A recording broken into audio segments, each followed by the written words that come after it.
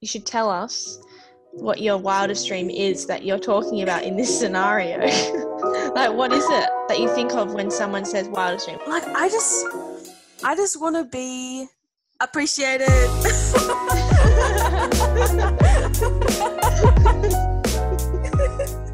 That's my wildest dream. Appreciated. Welcome back to this episode of OK Boomer. Today we are joined by residential guest and, let's be honest, permanent member of the podcast, Amelia. Hello. I am back again. She's back. We heard how much you enjoyed last week's podcast with the reflex cards. So on this episode, we will be going for round 2.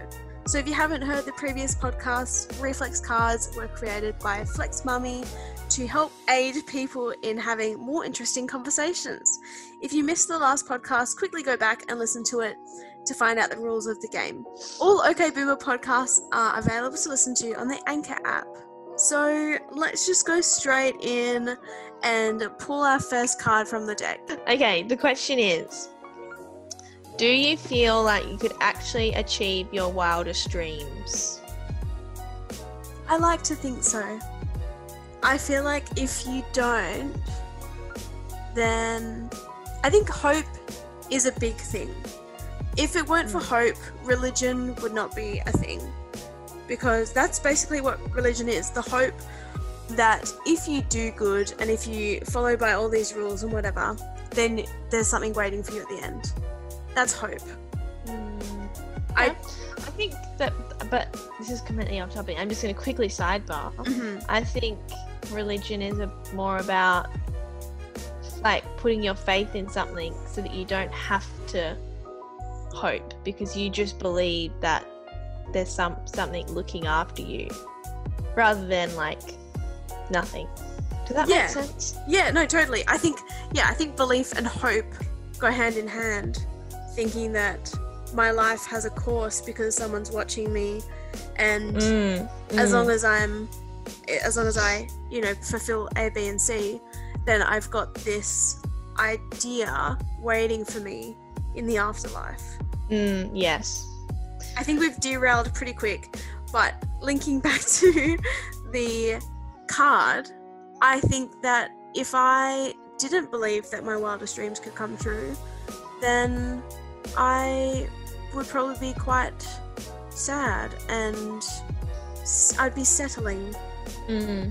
But do you think also, going back to what you said about fulfilling like A, B, and C to get to wherever, do you think that's how it works with your wildest dreams as well? It's like a sort of fulfillment exercise and like almost like a little bit transactional, like I have to achieve this, and this in order to do that.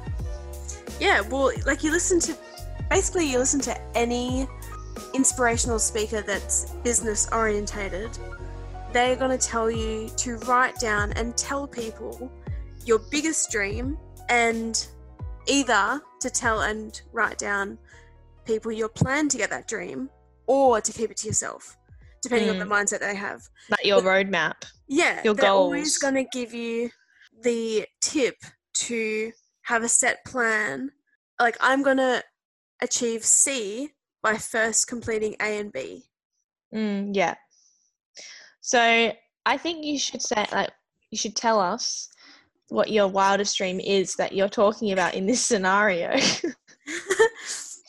Like, what is it that you think of when someone says wildest dream? What's the first thing you think of? Like, I just want to be appreciated. That's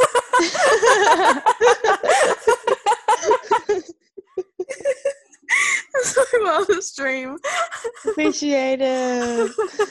I want to be in a place where money isn't an issue and it's not something I need to worry about or think twice about. Yeah, they say that money doesn't solve all your problems, but I think it would solve a few.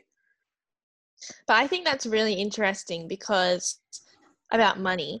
I think your feelings around money are less to do with how much money you have and more to do with the way that you've built your relationship with money. Definitely. 100%. Like, it's not like, oh, if I get this much, then I'll finally feel exactly comfortable in my everyday life. There like, isn't an amount. It's not like an amount, actually, it's a feeling. It's a safety relationship net, almost. security. Exactly. Yeah. This is And so interesting that we've come back to money, considering we I talked about know. it. But what I was thinking about when it says wildest dreams, my first thought is to think about career. 100%. I thought, yeah. Like your career. Mm. But then when I start to think But about then it more, I was thinking, I'm I don't know what I want. Yeah, exactly. I don't even know if I want what I want. Yeah. But it's interesting. Well, it's pretty, like, it makes sense that I would immediately think about career, because it's like, that's what we're supposed to be working towards here, becoming the ultimate whatever. And then you spoke about money as being like the next thing. So it's like career, money as our dreams. Like, that sucks. Yeah. That I sucks. know. But yeah, it is interesting that it's come back to money. And it's also, I feel, pretty topical, because my relationship with money has definitely been changing. Like, I used to stress about money so much. Yeah. Being like a Povo uni student, and like every time, like, you know, buying a drink out, like paying for an Uber, I don't know, paying for fuel, like splitting whatever. a bill and making sure your friends pay you back. Yeah, like everything. And then, like, whenever my rego would come in, I'd be like, oh, this sucks. And I remember talking to one of the girls that I used to work with, and she was like, mate, you need to, like, stop worrying about money. You're, like, in your early 20s. If you're worrying about money now, you're going to have such a tough time, like, when you're old and you have, like, actual money problems. But then this year, because of the pandemic, I haven't been working much, and I've been on government money. My whole concept of money has changed, and it's gone, like, I don't equate money so much to, like, hours of work, and I don't worry so much about every single dollar. And I think that's what's made me realize it's really about you working on that. And I had to recognize that I'm stressing about money too much, and I need to rein it in. Rein it in. Anyway, yeah, continue with your wildest dream. You want to be comfortable with money. I have no idea what I want to do, which I think is okay. I don't think it's normal. You know, the general area. Yeah, I know that I want to at least be able to have some kind of creative outlet in what I do, because, you know, I tried the business route, I tried human resources, and it's just mundane. It's just vanilla and bland. For me, that's fine if you enjoy it, and vanilla might be your favorite flavor, but it's not mine. Actually, that makes me think of something that I read on Flex's story the other day. She was talking about, like, bad advice, and someone said bad advice it was something to do with, like, being told to do what you love for work. Because, or, like, find what your greatest hobby is and make that your job. Yes. They were saying that that's the worst advice. No, they were saying that's the worst advice. Yeah. Because it makes your hobby and the thing that you love turn it into work. and into your job, and then you end up hating it. Yeah. Yeah, which is so wild. And that's, like, the opposite of everything we've been taught. Yeah. I can't remember find your one true passion. Pursue your one true passion. If you're good at what you do, you will succeed. If you work hard, you will succeed, etc., etc., etc. And it's always like, if you love what you do, you'll never work it. You'll never work a day in your life, or whatever that saying is. Where did all these sayings come from? Like, who made these up? I can't remember if it was. Why do we have so many sayings that we know, everyone knows, and it's just like, who's told us this framework for life? Like, where does it come from? And I bet you if you bought like a coffee table book that's like the keys to a successful life, it would be all of those sayings that we've just run through. I can't remember if it was on Flex's story or on New Girl, but I think, I have a feeling it might have been on Flex's story because you brought that up, and that must have been where I saw it. But someone was saying that they loved pickling things, or like they love making jams, and someone once told them that, oh, like you should sell your jams, like you should sell your pickles or whatever it is, and they're like, no, like this is my downtime. This is how this is what I love to do. I'm not going to turn that into something I need to worry about, making money, getting ready for market stalls. You know, like, am I valuing myself right? So I completely agree with that. But then it's so hard because your job takes up so much of your time and energy, right? You have your whatever. Like, I don't work 9 to 5, so I don't know exactly what it's like. Based off uni, which is like very high amounts of hours, it's like working, and then your time outside of work is generally like your relationships, right? Seeing people, resting, and generally just looking after yourself. Like, the amount of time that people have for hobbies and energy is like, well, for myself, I find it pretty low. Like, I really like painting, right? And I didn't paint for years. Like, there's multiple reasons for that kind of thing. But, you know, I can see you really have to make time for these hobbies if you're going to choose to exclude it from your career, I think. Because otherwise you're just not even going to do it. Like, say if your hobby is like playing netball, you can join a netball team and do social netball, and you have like a commitment to it, which is like really helpful for motivation. Like, when I did social netball, like, there'd be so many times where I just wouldn't feel like going, but then I'd go and I'd love it and I'd have fun and I'd feel so good after. And so I think that's one thing that I struggle with hobbies, is when you don't have. It's funny because I have a lot of discipline in other areas of my life, but with hobbies, I'll easily go, I can't be bothered. Yeah.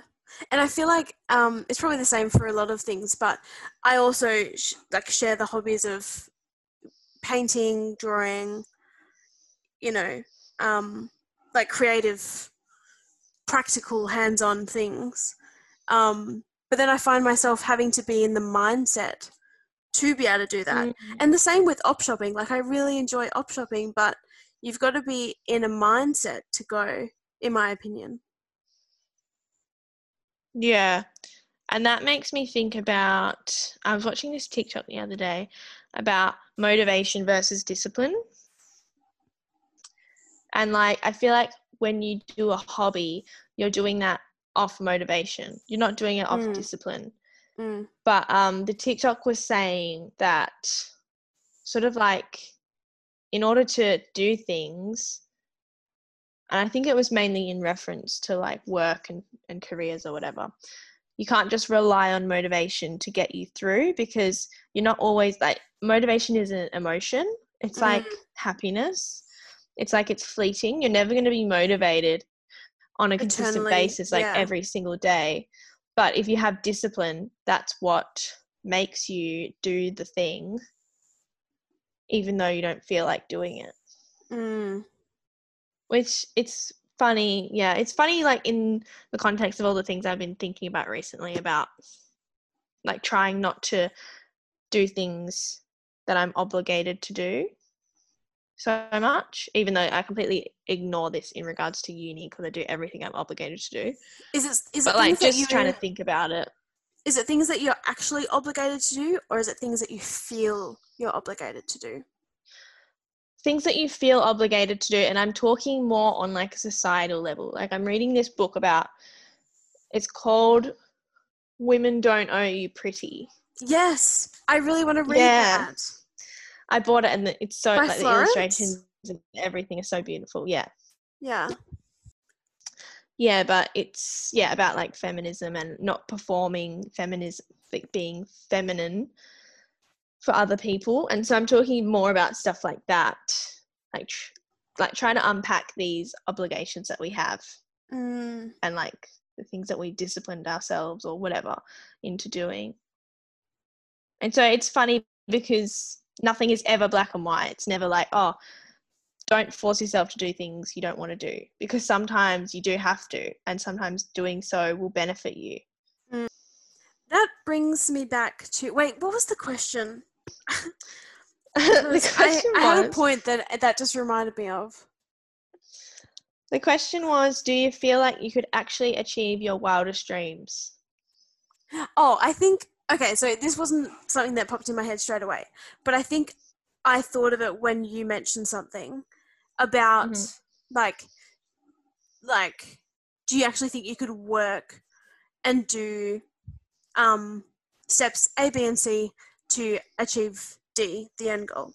And then I was thinking, like, some people fall into their wildest dream and don't even realize it's happening, and then they're like, wow, I can't believe that happened to me. I'm the luckiest person ever. You know, like, weird example, but Brittany Broski from TikTok. Do you know her? She drank the kombucha and was like, oh, I hate it. Oh. Haven't seen her before? No, haven't seen that one. Let me show you her face, because I reckon you'll recognize her. She's pretty famous.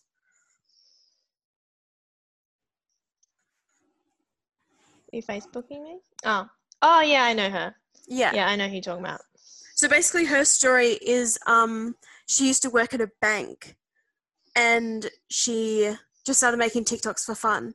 And I think she did actually like working at the bank, like she was just like a bank teller or whatever. She didn't mind it, but like it wasn't obviously the most riveting thing in her life.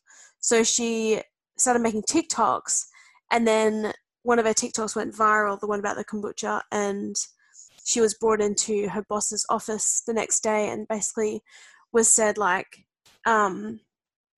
was told either delete the TikTok or leave the job. Like, we can't have you being a meme and a bank teller. Wow. You know, like, we can't have fans coming in here. It's crazy when your two worlds collide, your like online persona and your real life you. That's wild. So basically, Brittany was like, okay, that's fine, like, I'll delete it. And then, like, went about the rest of her day. But by that time, like, it had spread, like, millions of times. Or, like, however many times. Like, it was on every single platform. It was viral. So she came in the next day and her boss, she thought that she was fine and she had her job, and her boss fired her. Wow. And now she's full-time on TikTok. And, like, obviously you never know for real, but it seems like she's living a pretty good life. Yeah. Well, this is what everything that you said is probably different to my perspective when I read the question. Do you feel like you could actually achieve your wildest dreams? I think like wild dreams are like by definition not real. Like when I picture something, it's always going to be an idealistic view. And like in reality, that my perspective is, in reality, that's never going to happen.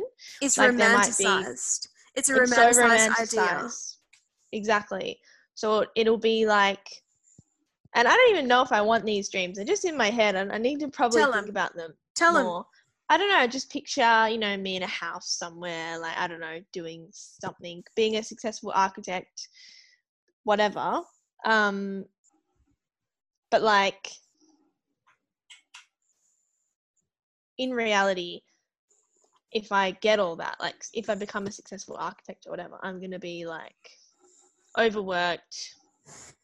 Who knows? Like, I might end up hating it after like doing it for so long and whatever. Or it might not happen, but And just day-to-day life, the realities of day-to-day life is never like your wildest dreams. Mm. And like what's just happened to me this year, like my dreams of coming to Melbourne and meeting new people and blah blah blah, that definitely didn't happen. That was crushed. And maybe that's probably informing, but I feel like I would have still said this a year ago, that yeah, like whenever you picture something, it's never like happens exactly. But I do think that wild dreams are necessary to like inspire you into doing whatever. And just thinking about you know, when you idolize an idea or you romanticize an idea and have these big dreams and expectations of how things will be, don't you reckon when you go out and it's just spontaneous and you don't realize what's happening until, like, there's no plan, and then it ends up being so good compared to something where in the lead up you've been thinking about it, a party, oh my god, I wonder what it's going to be like, I'm going to see this person, we're going to talk about this, whatever, I'm going to dance like this. But like, and the spontaneity, even if it's like not a great expectations lead to disappointment. Yeah, exactly. And it's just, don't expect anything. That's the message. Yeah, let go of your expectations. Easier said than done. We're always going to have expectations. But I definitely agree. And it makes me think about parties that I've organised, like my 21st or like when we went to Clackline and stuff. And I had like these big ideas about what it would be like, and it never was. Yeah. But I don't know. Then again, I'm not like an overly spontaneous person. I like planning stuff. Yeah. So I don't do the spontaneous thing that much. Where I'm like, wow, that was such a wild night. I didn't expect to do any of that. Like, people will be like, do you want to like stay later? Do you want to crash here? And I'd be like, no, I'm going home. Going to bed. No, I planned to go home at this time and my alarm's going off. I'm going. Yep, I gotta go. Yeah. Okay, well, there you have it, everyone. I think we've successfully unpacked the question of, do you think you could actually achieve your wildest dreams? Thanks again to Flex Mummy and her amazing creation of the Reflex card game. And thanks again for joining me, Amelia. It's always great to have you on the podcast. Thank you very much. My pleasure. And I'm sure it won't be your last. I'll be back. So, to the listeners, I hope you enjoyed today's episode. Tune in next Friday to hear some more thought-provoking conversations aided by the Reflex card game. You can find all episodes from the OK Boomer podcast on the Anchor app. Until then, I'll see you next Friday. Woohoo! Bye.